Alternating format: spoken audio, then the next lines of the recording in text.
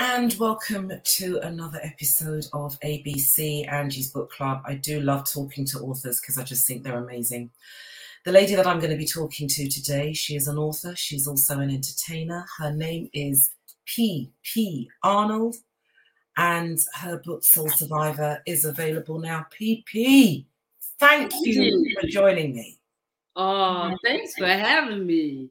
Long time no hang out with you. I know. It's been a while. I've been trying to remember when exactly it was. The first time, PP, I was pregnant with my first daughter, who's going to be 24.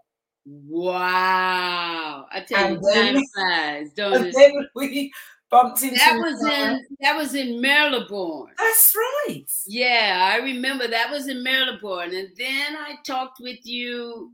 Where were you? I was at Magic. At Magic. That's the last time we talked. So how many years have that been? And now here I am at Smooth, still talking to you. Oh, lovely to see you. And this is fantastic. How long has your book club been? My book club has been around, well, I think from the time we met each other at Magic, but then it got dormant, and then it kind of went through a little bit of a roller coaster effect. But I just said, you know what, there's too many great authors out there now. I got to talk to them. I've got to talk to them. So when I heard about Soul Survivor, I just said, we got to get P.P. Arnold on. You see, for me, this book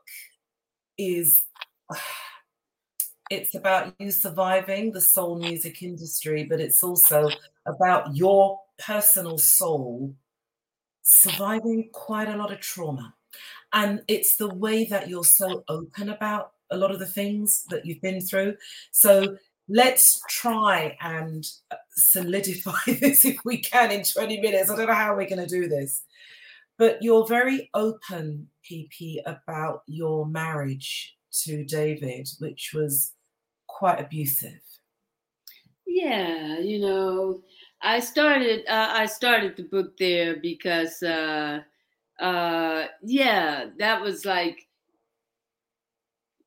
was the beginning of my life as a young woman. Yeah. I was in this abusive teen marriage.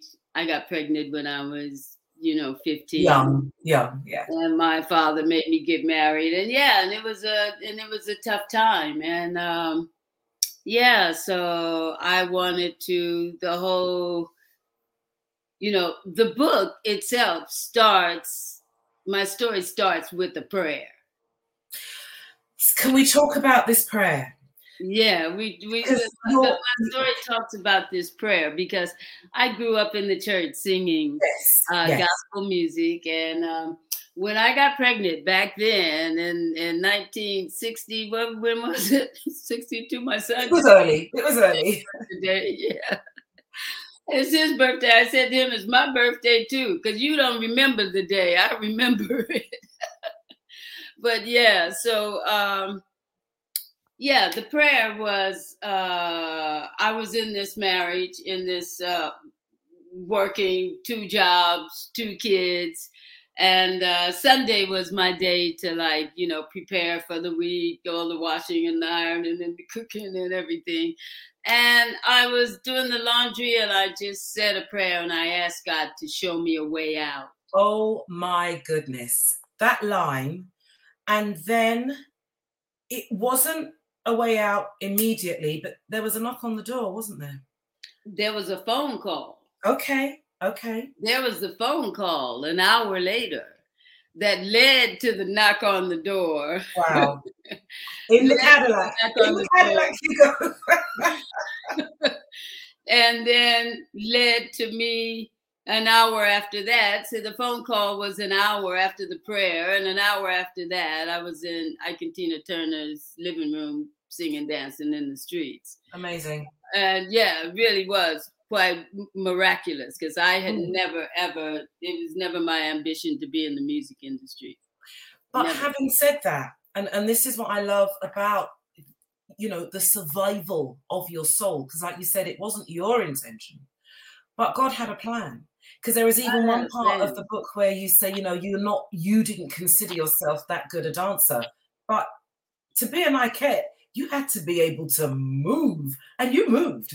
Well, I like to dance now because I'm from a family. I have 4 brothers and a sister, so we dance. I like to dance, but I had never danced. I'd never done anything professionally. It's just life, growing up in a family, brothers and sisters, church, singing, never had singing lessons. Wow. We just all opened up our mouths and sing. Everybody got their own harmony. It's just a gift, Absolutely. A gift. Absolutely. Yeah. You're very open about how warm Tina was. You're very open about the fact that Ike was quite strict. And he laid the law down, didn't he? If you were late, you were fined. If you sang out of tune, you were fined. It was quite a regimental group to be in. Yeah, it was. I think during that time, a lot of the band leaders, that's what they did. James Brown and Otis Redding and Joe Tex. That's how they sort of kept the musicians and kept the reviews in line. They used this system of fining. Yeah. So, don't sing out of tune. Don't be late. No drinking. I mean, it was really strict. Yeah. There's an area of the book, and I'm going to move it on from the marriage, because I think you write so openly about the marriage, and you write so openly about,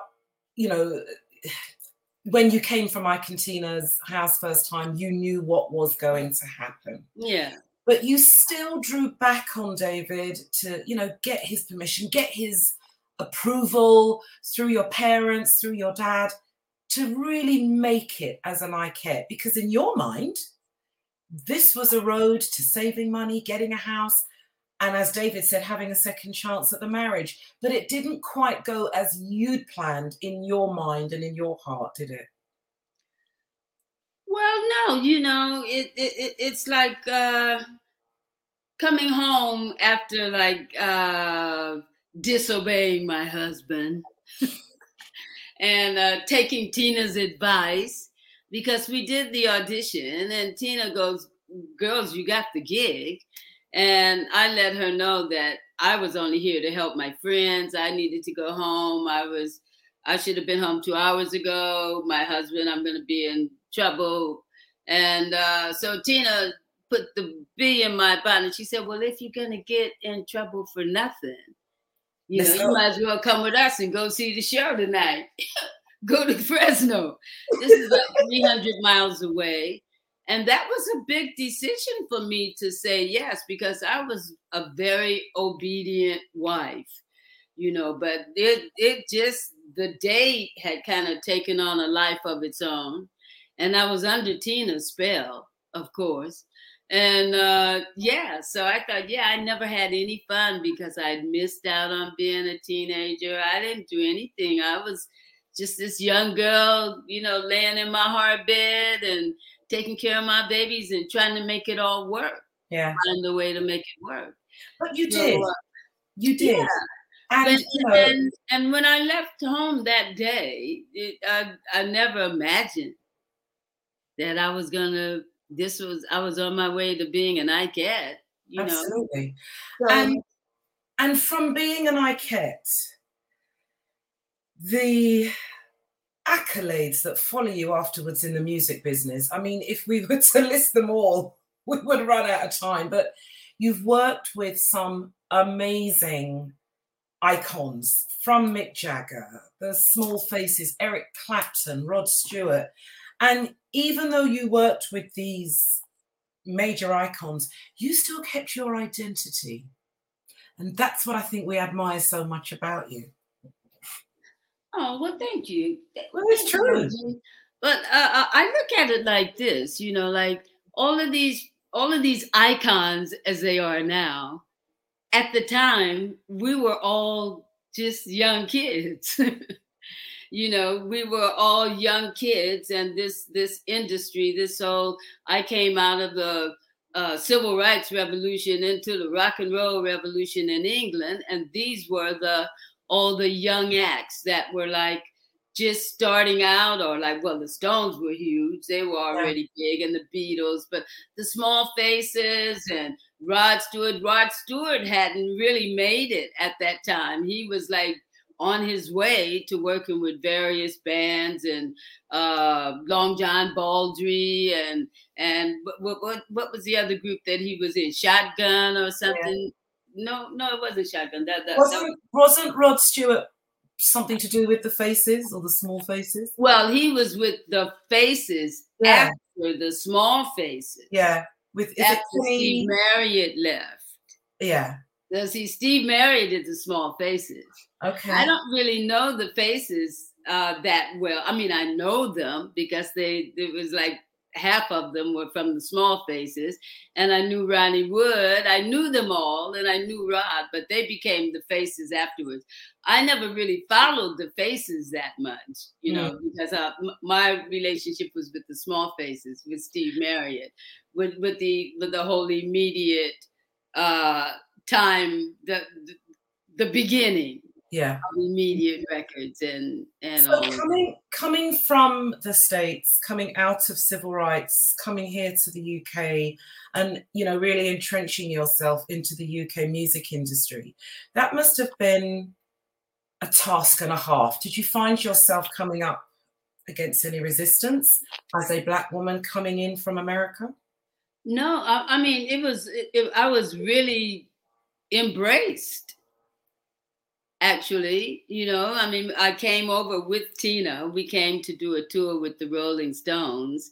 And, like the whole music scene here was just like, it was just happening. And everybody was really into the Black music from America, So like I was staying in England after coming over with Ike and Tina. I was like, everybody just embraced me. I was like the authentic thing that was actually here in London now. And with Immediate Records, this great independent record label with the Small Faces, it was just the timing. It's just destiny, the time that I came through. And so, yeah, I didn't really deal with the racism at that point. But it was a difficult time for me because I had never lived in an integrated society.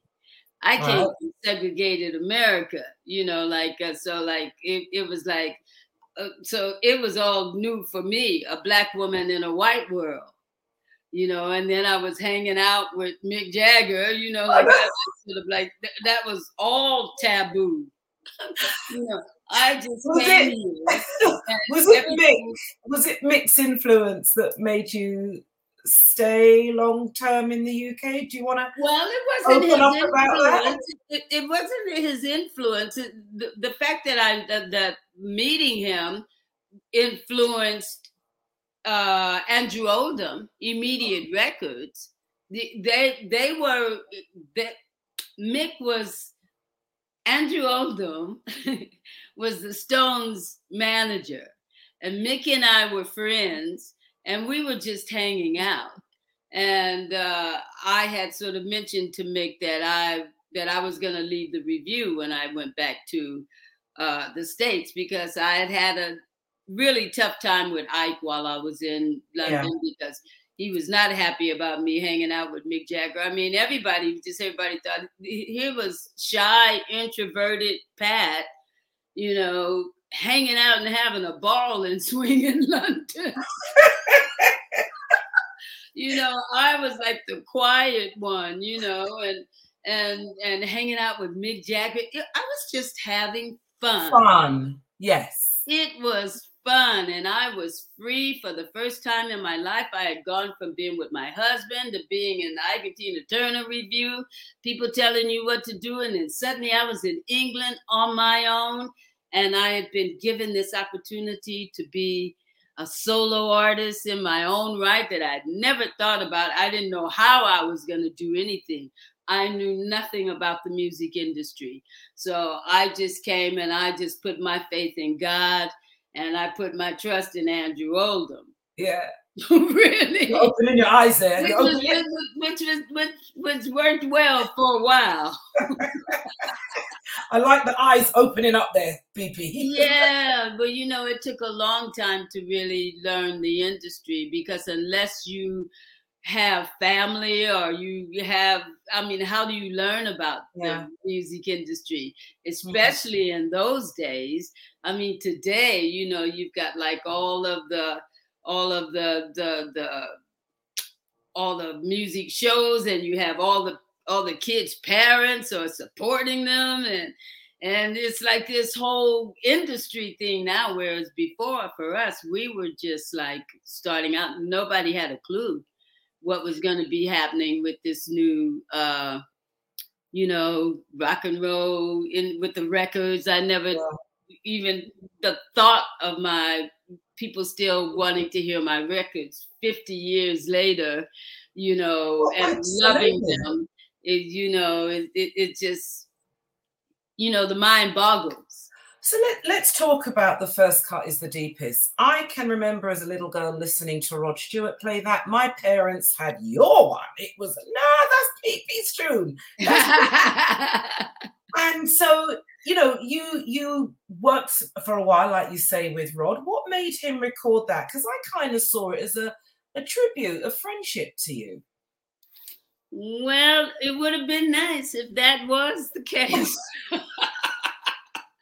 But actually, Rod and I, we never really, the only time that we worked together was we hung out for a while, but and we were recording as a duet.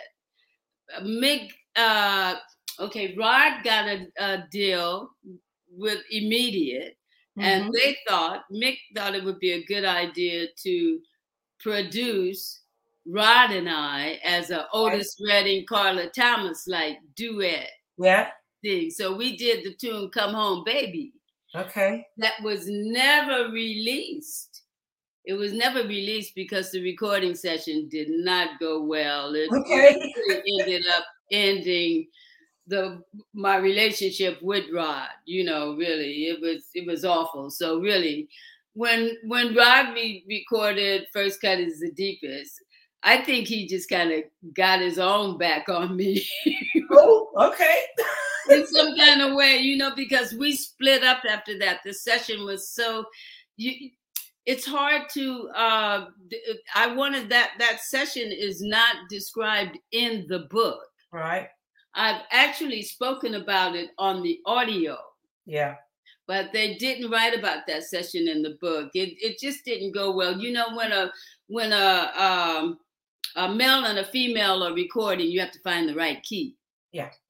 And so we had problems finding the right key. And every time we found the right key that was good for me, it wasn't good for him. So then we change it. And then when I start sounding good in the new key, he wanted to change it again. So really, he kind of messed up the session, which was really a drag because Mick was producing, and we had really stellar musicians on that session and everything. And Mick just got really upset, and the session ended. Let's cut, yeah. Yeah. And so Rod, after we split up and everything, and when he recorded it in 10 years later, he had the hit. And he got paid. Okay. That's another chapter. That's a whole other chapter. Yeah. Talk to me about working with Eric Clapton. I'm calling these people icons, PP, but you are an icon as well. Let's not forget that. Well, and you should say that. I got the most beautiful, beautiful message from Barry Gibb. Recently. And and because Barry, I sent the book and everything, and he just wrote back this beautiful, and he was just I was humbled really because he spoke of me as an equal collaborator. Yeah. It wasn't just like it's like I'm saying, we were all young kids back then. None of us really knew what was going on and where it was all going. We were controlled by these management impresarios who like sort of like rule the industry at that time, and artists didn't know anything about business. We just got on with the business of having fun and making music. And PP, So you came through, and this is why, when I look at the names that you have worked with, when I do read some of the chapters in the book that aren't necessarily music related, when I look at your life, that's why I think the title Soul Survivor, I see it as you surviving soul stroke rock music, but also your soul surviving a lot of trauma, a lot of negativity as a single mother in the industry, just trying to pull it all through. Well, absolutely. And I take it back to when I first wrote the book, I lost it. Making a copy from Time Machine to a portable disc. Okay. So, God works in mysterious ways. Yes, he does. So I had to rewrite the book again. So I had notes, and it's a good thing. It was my life. But the spirit, was suggesting that I take it, if I'm going to like write about being a soul singer, I want to take the music back to the roots. I want to take it with gospel. I come from gospel, but where did that gospel music come from? So I thought, let me take it back to the plantation. So I took it all the way back to the plantation, and I wanted to let people talk about some of those songs, helped my ancestors, run away and get away. That is one thing I will say, and this is something I really did want to have a chat with you about. I noticed that we would talk about music, your love for music, but then we would have a chapter that would talk about your parents, and then we go back to the music, and then the next chapter would be your parents and your grandparents, and it was almost as though you were setting this tone, you were setting a platform that your soul was built on. Your ancestors survived, you are surviving, you are now the current soul survivor. And I found that really, really interesting to read. I mean, there was I think it was one of your great-grandparents born in 1884, and you talked about them surviving. Mauser Hawkins. Okay. That's my great-granddaddy. I knew nothing of great-great-granddaddy. I knew nothing about him, nothing about them. But when I decided I did a lot of ancestry work. Yes. When I decided to take it back. So when I took it back there, it's almost, when I found Mauser, it was almost like Mauser was like kind of like help me get through the times, you know. Yeah. It's like I was getting that inspiration, and going through the ancestry, it just helped me to see, because I thought that my family were from East Texas. Okay. But I found out through the ancestry that Mauser is actually from Alabama. So, and that made sense to me, because I have a lot of friends from Alabama, and we always kind of like, Pearlie Gates, for instance, is from Alabama. My gosh, yeah. And she always says that, girl, you sound just like my sister. So we have a similar kind of thing. So I have to be careful because I go off. Listen, but this is what but I just wanted to say this about the whole thing. So I wrote it in chronological order. Yeah. But I didn't want it to be like that. So I have to give the editor who I worked with, Mark, credit for putting it together like that, because I had that idea, but I didn't know exactly how to do it.